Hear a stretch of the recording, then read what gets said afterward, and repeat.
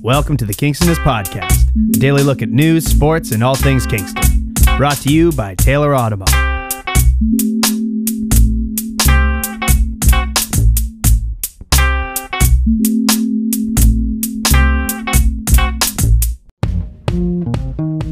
When you buy a certified pre-owned from Taylor Automall, it means you have the backing of Canada's #1 pre-owned sales brand. It also means that with your purchase, your vehicle will go through a rigorous 150-plus point inspection, comes with manufacturer's warranty, has 24-hour roadside assistance, and comes with a one-time exchange privilege. We have over 80 certified pre-owned on our lot right now. All makes, all models, anything you need. Certified pre-owned vehicles and Taylor Automall, above and beyond industry standards. And welcome to Kingston of Sports, brought to you by the Taylor Automall, joined by my good buddy Kyle Campo. Welcome back to the Venture Club and to the Kingston Studios. And it's been a busy week in sports. Yeah, a lot going on, kind of locally as well as throughout the professional world as well. Yeah, well, you're a high school soccer coach, and there's a lot going on.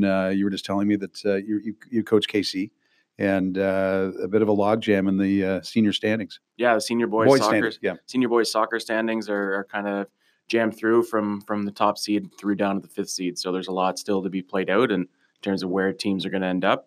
And then playoff matchups still to be determined as well. But playoffs start next week? Playoffs start next week. Wow. So it's a quick season, but based on the nature of things wanting to get wrapped up, and EASA and OFSA qualifications upcoming as well. So they want to make sure that the local scene is wrapped up before those tournaments get underway, obviously. And then there's usually a cap in terms of when there can be extracurriculars into June. Okay. So that there's not much crossover in terms of that and final exams and finishing up the academic side. Now, CASA baseball doesn't start until next week, but it's my understanding that they're having EASA prior to the regular season starting. So how does that even work? Does everybody qualify for EASA? Or? So the way that usually works out is EASA is still broken down based on classification in terms of the size of the school. But in order for OFSA to function properly, they need to have some of those teams having their registration and stuff and everything sent in prior to the season finishing. So they usually have an EASA tournament type in CASA. And then some other schools who come in as well from outside the region who compete in that EASA tournament even before CASA is finished. So some of the EASA champions can be crowned and have their ticket booked to OFSA before the CASA season actually finishes. And theoretically, they may not win their regular their league. That's exactly right. Yeah. So there's actually quite frequently, obviously, there can only be one city champion, but there's a lot of EASA representatives just based on the classification of the schools. So Ernestown has now dropped into being a single A school along with Granite Ridge and Marie Riviere. And then there's a handful of double A schools, and then the 2 AAA schools are Holy Cross and Regi. And the thing with that is that they're the only AAA schools in the entire EASA region. So they get their ticket punched. So whichever school finishes further in the standings between Regi and Holy Cross automatically goes to OFSA. And usually one of those 2 schools is in the mix for a city championship for depending on what the sport is. But there has been occasions where they're not in the final or the championship and they still get the opportunity to go on. But again, that's just the nature of how the classification system works for population. Well, let's switch to the NBA. Very compelling. Golden State and Houston play tonight. We're recording this on Friday afternoon, the 10th of May. And if Houston wins tonight, we're going to have 3 Game 7s on Sunday. It'd be excellent to see for the NBA playoffs, especially with how things worked out in the opening round. There was a lot. The top 4 seeds in each of the 2 conferences are into this round that we're currently in right now. So there wasn't a lot of upset. There wasn't even really that compelling in terms of series. But it would be great to see for the NBA and have those Game 7s all the way through for each of the series, with the exception, obviously, of Boston and Milwaukee, which just turned into a Milwaukee's a bit of a juggernaut, and obviously everybody in Canada is following the Raptors, and you'd think after Game 5 that the Raptors were going to go into Philly and just sleepwalk through, take that game, but they weren't even in it. No, and it always amazes me about the NBA that more than any other sport, home court, playing at home really does matter in the NBA. You could see that last night in the Sixers. They were just totally motivated. Obviously, they were playing with their season on the line and they had to show up, but it seemed like they got a breakout game from all of their guys, especially Ben Simmons last night, who looked really good. So, and Toronto wasn't that good. Toronto did a bit of a combination of both. Yeah, so I think that it was definitely a situation where, the Raptors didn't play the way that they had played in games 4 and 5. But certainly the Sixers really stepped up and knew that they needed to get that game in this series back to Toronto, or else it was obviously going to be lights out for them for the rest of the series. But it was interesting to see a lot of people talking about how the Raptors were the favorite going into that game last night, and even in Vegas, they were the favorite by a couple of points. I know, which is tough to believe on the road against a team like Philly, but I guess just the way that things have been played out and how Kawhi was looking for the last 2 games prior to last night. It would make sense to see the Raptors favored, and I think that they'll be favored by they will be 4 or 5 going into the for Game sure. 7. I mean, you can go back to the days when LeBron was in Cleveland. When Cleveland did struggle, it was always on the road. They never seemed to at home, and it's the same with Golden State. So I actually think Houston can win this game tonight, and we will have 3 Game 7s. So, they've got a very good chance, especially at home, even with Kevin Durant if he was healthy. So obviously, and Kevin Durant's done for at least a week. Yeah, he's done for. They're saying at least for the rest of this series, which could very well be tonight, or it could very well be into the Game 7, but. As soon as that injury came down, it's such a weird situation. And we've seen it a couple times. Guys like Kobe Bryant have experienced a similar injury where they go up, there's no contact. He just comes down and it feels like something had happened. They made contact with somebody, but nobody in the vicinity. And Kevin Durant was kind of looking around, and it turns out it was a hamstring strain or a calf strain. And he's going to be out the rest of the series. But a lot of the kind of the commentary surrounding that injury is that Kevin Durant to the Warriors is a luxury, not a necessity. Yeah. And saying that, guys like Klay Thompson, Draymond Green, Steph Curry, they've got other guys, but when you consider a team like them without DeMarcus Cousins and Kevin Durant, that's huge. It is huge. It's a luxury. That's BS. I mean, he's a big part of that team. He's the best player in the league. Absolutely. And Steph Curry hasn't really played like the Steph Curry we know because Houston is in his face. Yeah. So he doesn't have a lot of time and space. No, he looked great though when Kevin Durant did go out. He did step up and was shooting the lights out like he normally does. So I think that it's good for the Warriors and for their fans to see that he stepped up. But at the same time, now that Houston's got a full day off and a full game plan around not having Durant, I think that they can certainly key in on Curry and force guys like Draymond and Klay to win this series outright. And the other word in the NBA, going back to the Raptors, Kawhi Leonard is not really he's not a talkative guy, but people from inside his camp saying that he is seriously considering signing a long-term deal with the Raptors, which would be phenomenal. I'm from Missouri. I'm from the Show Me State, so I'll believe it when I see it. I think the LA Clippers are really in the mix because I think they have a big future, and for all the counts, he wants to be in California. Yeah, I think he's still got plenty of time, so he can. Yeah, they need to win Game 7 if this is even going to come to fruition. Right, and I think even after he goes through this next phase of contracts, I think he's still got at least one more big set of contracts upcoming. So whether he goes to LA or the West Coast now or later on in his career to finish off, maybe that's something he likes to do.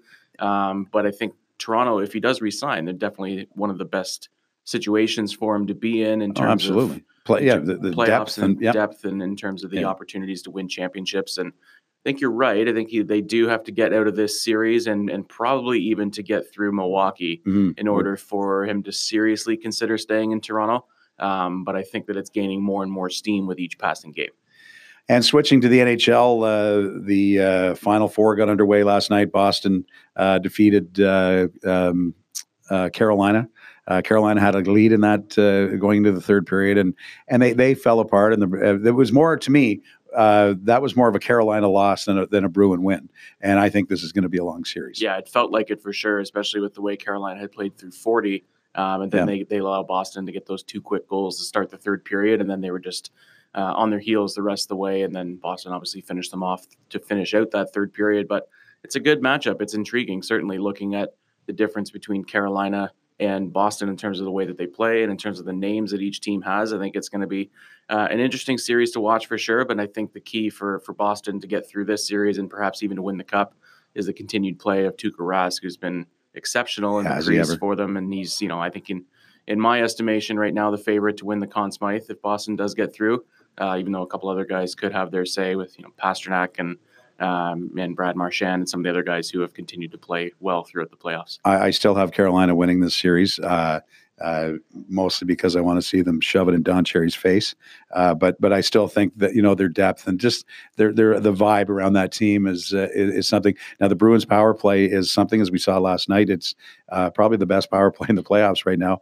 But I just think they have some holes that Carolina's going to be able to take advantage of, especially when I don't think home ice means as much in the NHL as home court does in the NBA, but it's going to be a pretty special thing to see the crowd in Raleigh when these guys go back, when the series goes back there. Absolutely, and again, they talk about this whole idea of the storm surge all the way through this season, and wouldn't it be great for Don Cherry to see the bunch of jerks coming through against his pride and joy in the Boston Bruins? Yeah. So I didn't even really think about that until talking about it with you right now, in terms of Don Cherry's team and the Bruins against the team that has had been the thorn in his side, so to speak, over the last couple of months. Well, and Grapes is backtracking a little bit on what he said. I mean, he said what he said, and I get it that hockey purists don't like what they did with their post-game celebrations, soccer-style celebrations.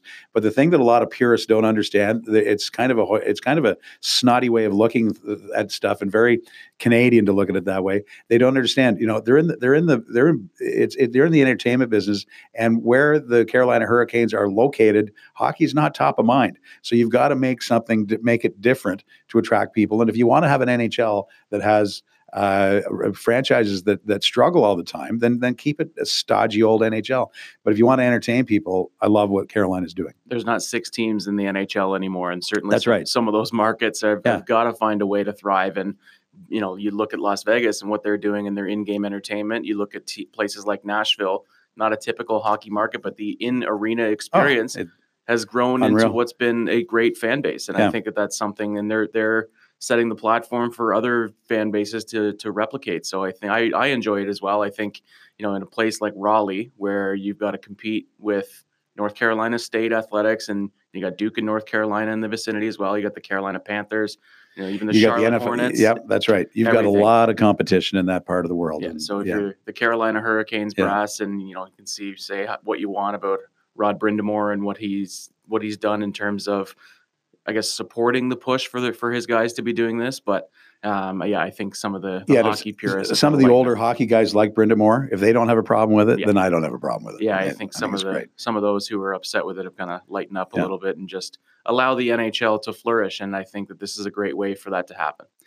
And then switching to the Ontario Hockey League, the Ottawa 67s and the Guelph Storm are playing in the OHL final. Got underway last weekend. Ottawa won the first 2 games at home, and people thought, they to go up 14 games in a row. Hadn't lost a game in the playoffs. Then the series goes back to Guelph. But in game 2, Mikey DiPietro, perhaps the best junior goaltender on the planet, sustained a high ankle sprain. And I'm told by people within the Canucks organization, he's a Canucks draft pick, obviously, and that he is done for the season. That they do not want him to play again. He's definitely done for this series. There's a possibility that if Ottawa moves on to the Memorial Cup, that he might be able to play, but I don't think the Vancouver Canucks want to see that. No, and I think rightfully so. Yeah. I think that's their prerogative in order to try to sustain their investment long term and make sure that DiPietro doesn't come back too early and try to re-injure his ankle, perhaps, and ruin his summer of training. Absolutely, he has nothing to prove. He's already won a Memorial Cup. Yeah, and he's gonna make his way through, and he's gonna be a huge part of that Canucks organization moving forward, and has already proven himself on the world stage with the Canadian junior team. Obviously tough news to swallow if you're a 67s fan or anyone watching junior hockey in the OHL and wanting to see perhaps an OHL representative go on a run for the Memorial Cup. But at the same time, I think that the Canucks are rightfully within their own reason to not have DiPietro come back. And as a result of his injury going down, Guelph has fought their way back, and their series is tied 2-2. And, with Guelph, they cruise through the first round. They go down 3-0 in the second round to the London Knights, and come back and win that in 7. They go down 3-1 to the Saginaw Spear, the team that I picked to win the West, and they come back and win that. Now, Saginaw did implode, and Ottawa did not have an answer for them in games 3 and 4. It'll be very different. home ice does matter in the OHL, in the Canadian Hockey League, in the OHL, and it'll be sold out at TD Place tonight, and that's great to see again the 67s like they used to selling games out in Ottawa, because it's a fun place to watch hockey. It certainly is, and obviously there hasn't been a lot to celebrate in terms of Ottawa hockey this year on the professional side of things, and there won't be for a while. No, certainly not, and I think that it's great for Ottawa fans and hockey fans in that area to try to celebrate the 67's run here. But yeah, you mentioned Guelph, and their home ice has been great for them. And it just seems like they should just start every playoff series down 3 games. And just go from there, have their back against the wall, and be in a must-win situation right from the onset of the series. We're down 2-0. We got it right where we want them. Yeah, exactly. Yeah. Anyway, Kyle, that's great. Thank you for coming in again, and we'll do this again next week. Sounds great to me. And have a great week, and good luck with KC Soccer and moving into the playoffs. Thanks very much. We'll see you next week. All right, buddy.